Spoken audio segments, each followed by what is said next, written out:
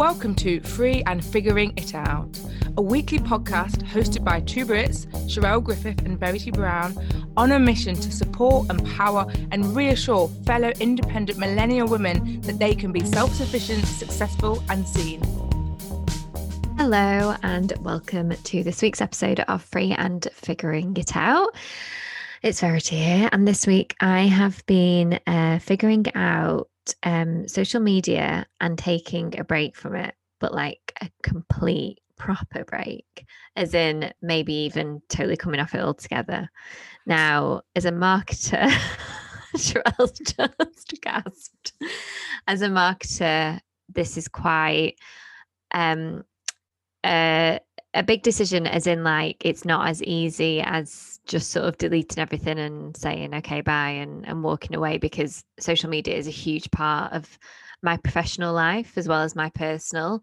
So I've sort of been contemplating this for quite a while now as to how I can do this and still honor anything that I need to do from a professional capacity with social media. For those of you who've listened to the podcast, like I have a love-hate relationship with social media, and I think it just, because of where I'm at in my life at the minute, it's probably more harmful than beneficial to me. So I've sort of decided to take like a good 5, 6, 7 month break from it. As in, I think the best way for me to do it is to log out of my personal accounts, because I may still need to use it for professional reasons, and do it that way. So yeah, and just also sort of, I have accounts with certain things that I do where I'll need to sort of leave like a holding message on explaining that I'll be back like in 6 months or whatever, which I feel fine with. Like I don't know, Sherelle, maybe it'd be interesting to hear how you'd feel about doing something like that, but for me it doesn't bother me, putting up a post saying I'll be back in 6 months, see you then, and I'll put my email everywhere, so my emails will be open. It's just the whole social thing that I need to step away from. So I might surprise you and say, actually, I don't think it's that radical an idea. So it does shock most people, but I would say it's been a very long time since I've really used social personally.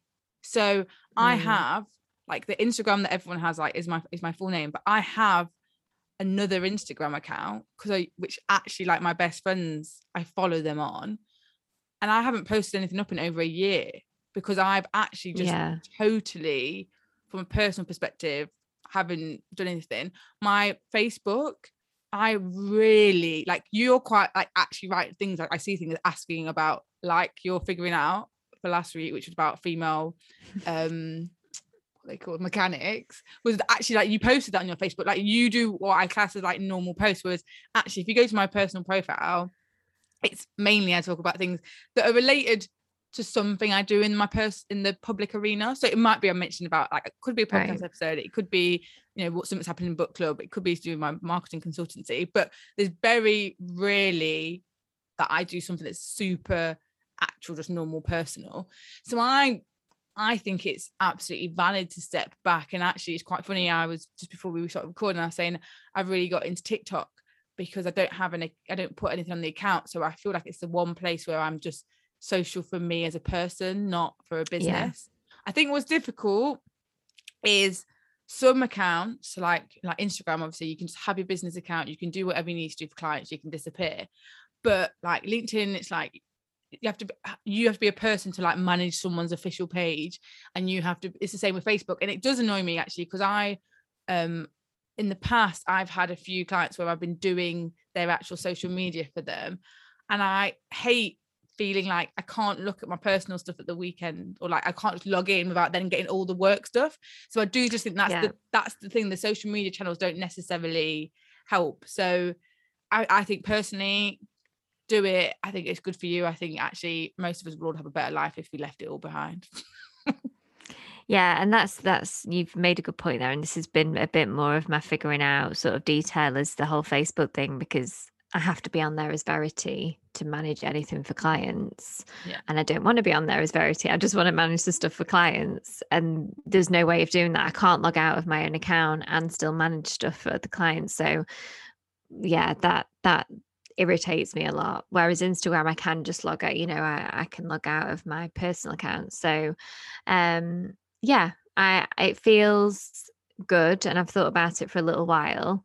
And yeah, I just need to sort of get a few things in place, and then I will bon voyage. Yeah, Mrs. Zuckerberg does need to listen, because actually when I had a job, I had a corporate job for a big name, I was so resistant to getting the Facebook attached to me as an admin for so long, because I just was like, they get notifications 24/7, and it is difficult. Yeah. They should make it that someone can be an admin on a page without having to actually have a personal profile, because I don't think it would help all of us actually to be able to switch off, whether that's you want to switch off permanently, or you're just someone like me. It's like, I totally don't go on social the whole weekend, and if I want to log in for one thing to do a client something, I shouldn't have to have had to then see everything else, sort of thing. So, well, from social media bye-bye to possible social suicide. So after much deliberation and contemplation and blah, blah, blah, I decided to leave London, full on, leave it behind, commit 100% to living in Nottingham and seeing what the future brings. And there is a massive part of me that's just like, oh my God, is this social suicide? You're 33, you're single. What are you doing? What is it? FOMO. The FOMO is real. And actually I had a really nice last week on a Friday, me and a fabulous other female business owner who we actually used to work in theatre together in the crazy worlds. We met up to have drinks on a Friday afternoon to be like, yes, living the dream. And I got to share some of my FOMO social suicide wonderings with, because you don't really know. I was like, I don't know how much it's social suicide. I was like, young people have, and I don't even see how I still class myself as a young person. People like, you're 33, need to get a life, show, need to grow up. But I'm not ready to grow up. That's a problem. So I'm like, is this social suicide? I've known lots of other people that have moved back and they're absolutely fine. So I'm like, is this all imaginary? Some people definitely, I think last year left London and really enjoyed the slower pace. And I don't even enjoy the slower pace. I've been absolutely happy. I would not complain about actually, what my life has been like for the last 18 months. I've been, on the whole, other than a few months, I've been very fortunate with my situation, but it doesn't quite feel like real life is what I've realized. Like, I can't quite explain it, where I feel like I'm happy, I'm content, and I'm, business is going great, and I'm seeing my friends, and I am doing stuff, but it doesn't really feel like real life. And I'm like, I don't know if London is just real life. It's going to take me a long time to think anything else is real life, or maybe I'm just always not going to think life's real, because I think even when I was in London, I had times where I thought, well, this doesn't feel real. So yeah, that's what I'm trying to figure out, is it social suicide or is it not?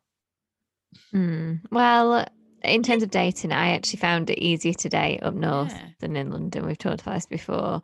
So I don't think you need to worry. And, when people were like, you're moving back to Blackpool, how are you going to meet someone? And I was like, you just need to meet one person. Like, I'm not looking for a whole boatload of people. I just need the one person, And I think also, for those who listen to the podcast, I lived in Nottingham for 8 years, so I know it really well. And Sherelle's from there and has moved back there. And, if you're going to move anywhere, you've moved back to a really great city. Like, it's not like it's in the middle of nowhere or somewhere that, there's not much going on. Like, so, Nottingham is an incredible city, I think. So, I think that helps as well. I think sometimes you think, well, you'd just be in London forever.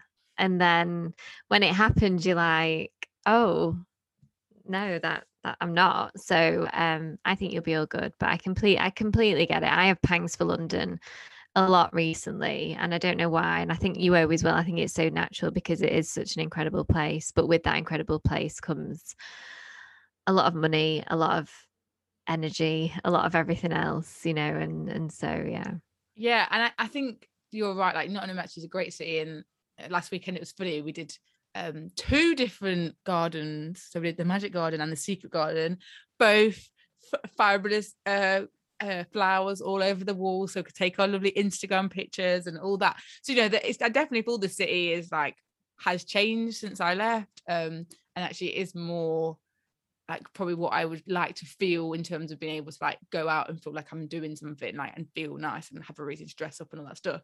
But yeah, I think it's just, that's what I'm saying, I don't know, we won't know for a while if it is or if it isn't, but I think it's just that I always expected to leave London, but I think in my head I just thought I would have been maybe slightly older or like settling down, so you wouldn't have worried about the social suicide as much. I think that's the thing.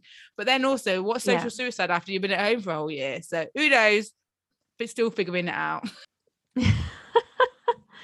Yeah, no, I think a lot of people will relate to that completely. So I'm sure most of you will have heard of this in some sort of realm. This will be a few weeks ago now when this episode airs, but it's basically a report that came out by the IPCC regarding climate change. The IPCC are the Intergovernmental Panel on Climate Change. And it says, in a summary of the state of climate science agreed by 195 countries on the 6th of August, and that was the day it was published, it said the humanity's role in driving climate change was unequivocal, an upgrade on the language of clear used 8 years ago. So basically saying that how we live is creating the kind of terrible climate change sort of advancements that's going on. And it said that Earth is expected to hit the critical threshold of 1.5 Celsius warming due to climate change within the next 20 years, regardless of how deeply global governments cut greenhouse gas emissions under all 5 scenarios considered by a landmark scientific report. So, in a nutshell, it's scary. And, as I'm reading this, there's these horrific fires in Greece. And I think we sort of get used to fires in places like California, Australia, places that we would normally associate with heat. And Mediterranean, you get lovely weather, but we never quite, hear about like you said, bushfires, Sherelle, in places like that. So and it's just sort of saying that we really need to start paying attention to this. Otherwise, well, I think it could be the end of life on Earth. I mean, that's pretty much where we're heading, because I think there's only so much temperature that we can increase by before it becomes inhabitable. So I'll link to it. This is just a summary on a New Scientist article that I read, but so I'll link to that. But yeah, it's a bit scary, and if I'm honest, like it makes me think, well, what can I do, like as an individual? What can I do? And I think this is where this dialogue needs to continue. Like, what are the biggest things that I can do to help decrease that? Is that going to make a difference? Do I need to put pressure on any particular governing bodies, corporate organizations to make change? Is that going to make a bigger difference? And I think it's all understanding that's sort of where I'm at the minute, like trying to educate myself on, what steps can I make that's going to help this not become a thing and protect the Earth for future generations. So It's really scary. I mean, 20 years is definitely it reminds me, a few weeks ago I spoke about the explained thing about the water crisis, and it's that thing. It's like once there's an actual date that feels within your like lifetime or it's going to impact you, then all of a sudden it becomes a bit more like, oh gosh, this is a real thing. And I think climate change, it's been quite easy to know it's an issue, but it to feel not that immediate, whereas that is scary to think like they've done that and like they've gone through 5 different scenarios and that's still what it's coming out at. So yeah, definitely I'll definitely check it out. And if you find out any more about, I suppose, what are the most important things we could be doing, then do share, because I think that's definitely. Well. So well, I've been watching something quite different. So I did mention they explained the water crisis a few weeks ago, and I said this is a Netflix series called Explained, which I got sucked into hook, line, and sinker. But they're really nice because they're probably like maybe normally between like 15 to 25 minutes, and they just explore loads of different topics. And I just find them like a great little educational little tool. But one of them was on diamonds, which really excited me. So that's interested me. Just to think that, now the diamonds are just like seen as such this luxury item, and like how do we get them? How do they become what they become? So they go through all of this in this episode, that's what you could call it. And for me it's interesting because I knew vaguely the background of like De Beers and how it was them that created like the diamond ring, the engagement ring. So actually before that, so it's a company called De Beers who they basically did marketing campaigns because they wanted to increase the sales of diamonds. And so they basically it's so clever. Like you should definitely watch it from a marketing perspective. You'll be like, oh my gosh. I'm going because it was basically because they have a graph where they show like, the amount of people that used to have an engagement with diamond, and then like how it just absolutely shot up, and how basically the campaigns they originally did in America, you can then see they've rolled them out in other countries. So there'll be other cultures where it hadn't really caught on, because obviously De Beers is like Western, and so the USA and like the UK caught on, and there's all those people, but there were other cultures and societies where they hadn't. So then they started running the same campaigns, and you can see the same pattern over and over again. So there will come a point where basically every woman in the world would be like, all I expect is to have a diamond ring for my birthday, for my engagement. But also even this idea of like, so an engagement ring should be 3 times just 3 monthly salary. They invented that. They invented that. So this is the thing, is like we're pushing something as if it was a societal thing or it's a norm thing. No, literally a company that owned basically the majority of the diamonds, and De Beers as a company had been sucking up other companies, and they basically were like taking control of the diamonds. They were doing lots of things behind the scene with supply and demand. So after they brought out lots of other companies, they were holding on to them, and so shortening the supply to increase the price of them, at the same time as saying, if you're getting engaged, you've got to have a diamond ring, and not just any diamond ring, it has to be like 3 times as much. So that side of it is really interesting. I knew bits of it already, but I thought it was very well done, like how it explained on the graphic. It was very interesting. And then there's the other side, which is like, actually, diamonds they're in girl's the best ground. friend. They're not a girl's best friend. they're a limited resource, and they are in certain parts of the world. And what happens in order for us to get those diamonds is obviously they talk about the whole thing about blood diamonds and like the damage that diamonds have caused. And like I come from my granddad's from Sierra Leone, and that's like a country that's been like wrecked by the diamond trade. And you can see this pattern of other countries exactly the same, where trying to get that natural resource out of the ground has just ruined the countries that they're from. So there's like all this that's going behind, and then now we have lab diamonds, and this idea that we can create diamonds. So actually we don't necessarily have to be going and digging all these up and pretending there's a shortage and all of this stuff, because people can make them in a laboratory. A scientist can make them now. But then there's been campaigns where, again, marketing has been like, no, they're not as good, they're not real. Like, it's literally this, it's the exact same compound construction. Yeah, like it's the same, exactly what's inside of it is the same. It's just the process of making it is different. But all of a sudden marketing is going to make you be like, it's not a real one. And actually some of them were saying, in fairness, because of the way they're built, they can be like clearer, because actually they're built in perfect conditions, rather than actually in the world, in real life, there's issues. So there's this whole thing about like, are we being conned into buying a real diamond because the marketing has said don't get a fake diamond, when it's actually not a fake diamond, it's a real diamond, just it's built in a lab, not underneath the ground. So yeah, interesting for multiple reasons. So if you've been dying to have a diamond engagement for a long time and you're interested in it, fine. if you're a bit of like me and Verity, like a bit of marketing, like a bit of business, bit of supply and demand, some case studies, and it's great fun. And it's literally like, I think 20 minutes or something like that. So it's not like it's long at all. So Oh, we sound like such a catch. Sure. I am a catch. I don't know what you're on about. It's funny, isn't it? Like the idea of a lab diamond makes my soul want to cry. I'm like, no way. Having said that, the idea of gaining a diamond that has caused any sort of harm to a person, an environment, whatever, also makes me feel the same. So I think it's also making us think where we get our diamonds from, like making sure it's ethically sourced. Or I suppose the other way to do it is a vintage diamond that you know has been used before and stuff.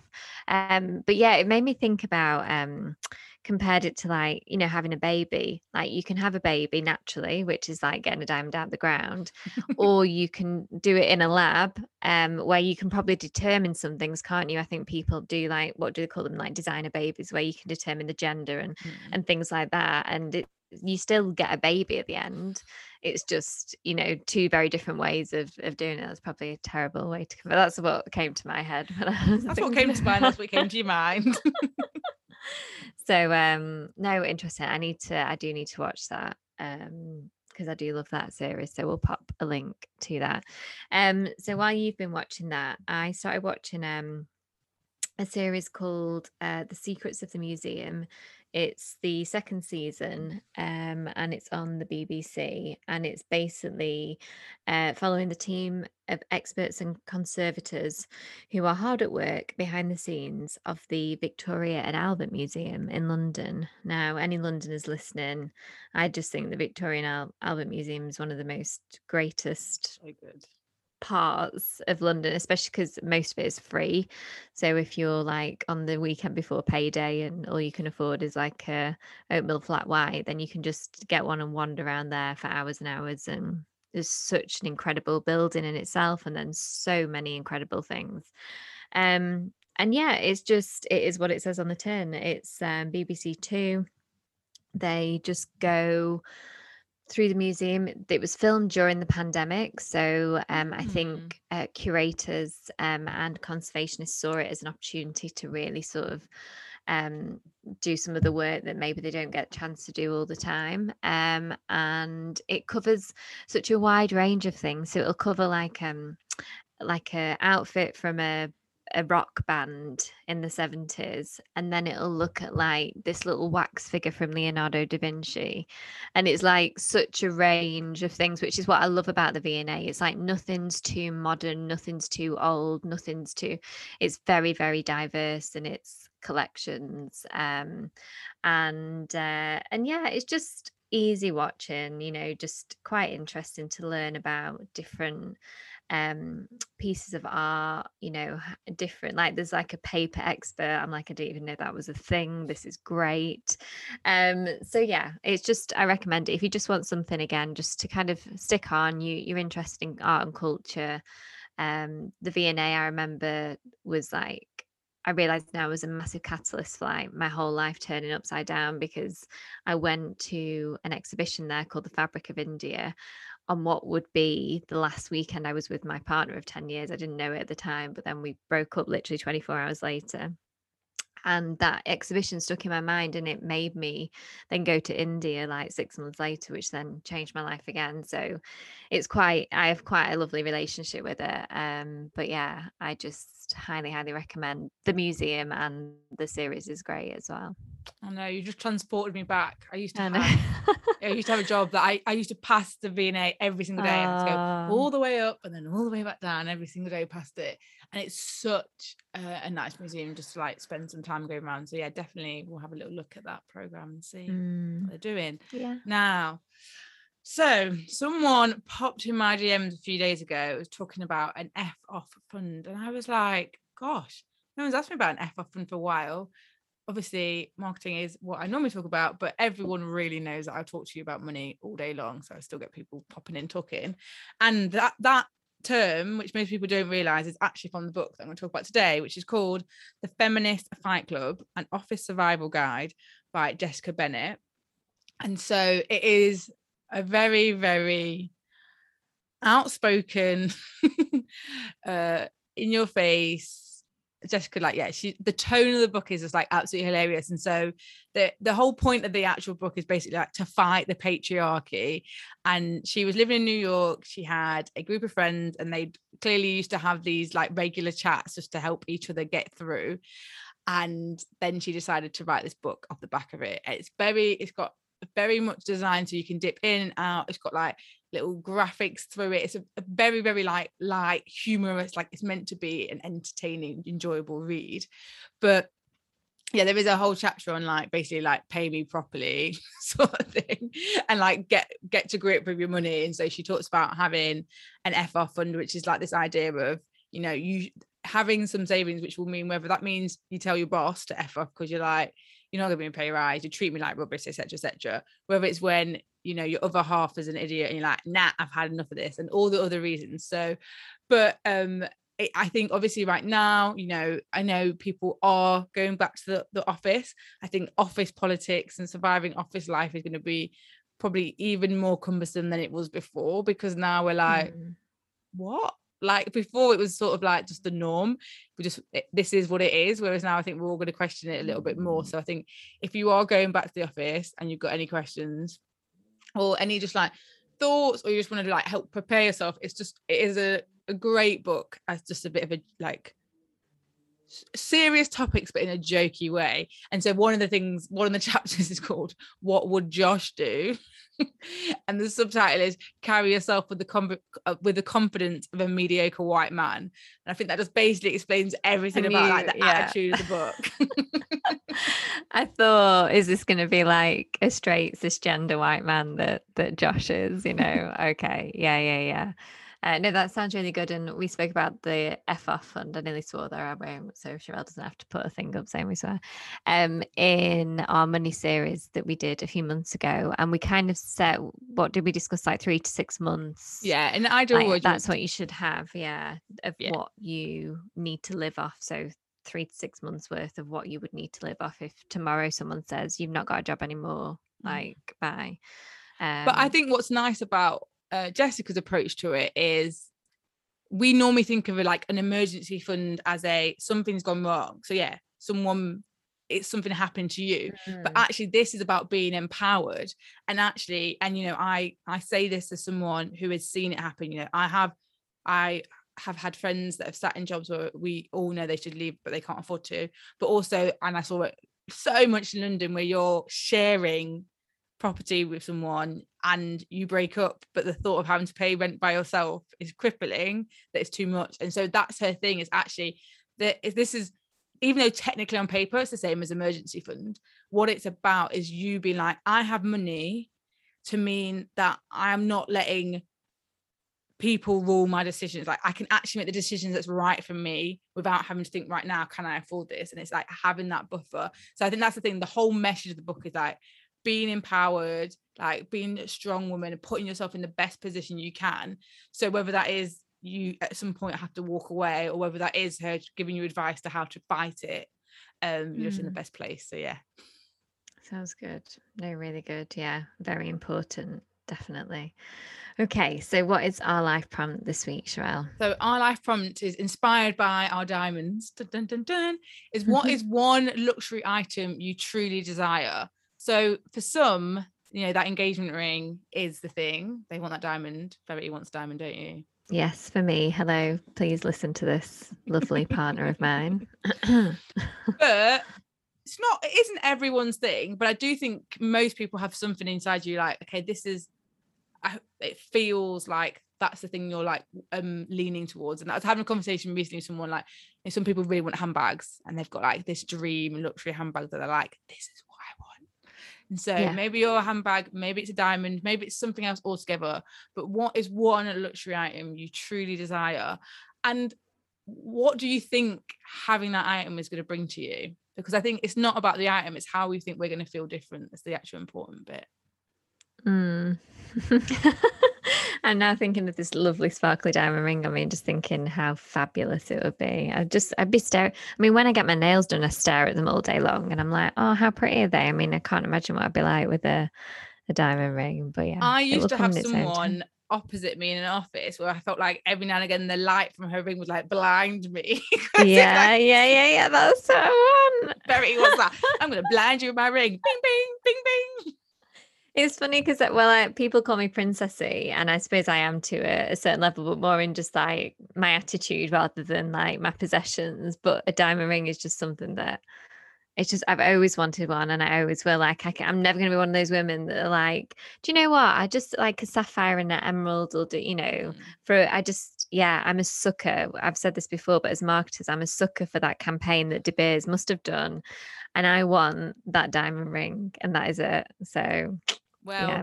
Maybe you want a diamond ring, maybe you want something else. Have a little think about it and write it down, and just, have a think about those luxury, dreamy ideas. And we are done for the day. So thank you so much for listening. It's been lovely to have you here. As always, you can contact us at Instagram at Free and Figuring It Out, or you can email us at freeandfiguringitout@gmail.com, and we will have a new episode for you next Friday. Thank you so much for listening to this episode of Free and Figuring It Out. Don't forget to hit the subscribe button so you don't miss the next installment. And if you want to be a superstar, please leave us a review.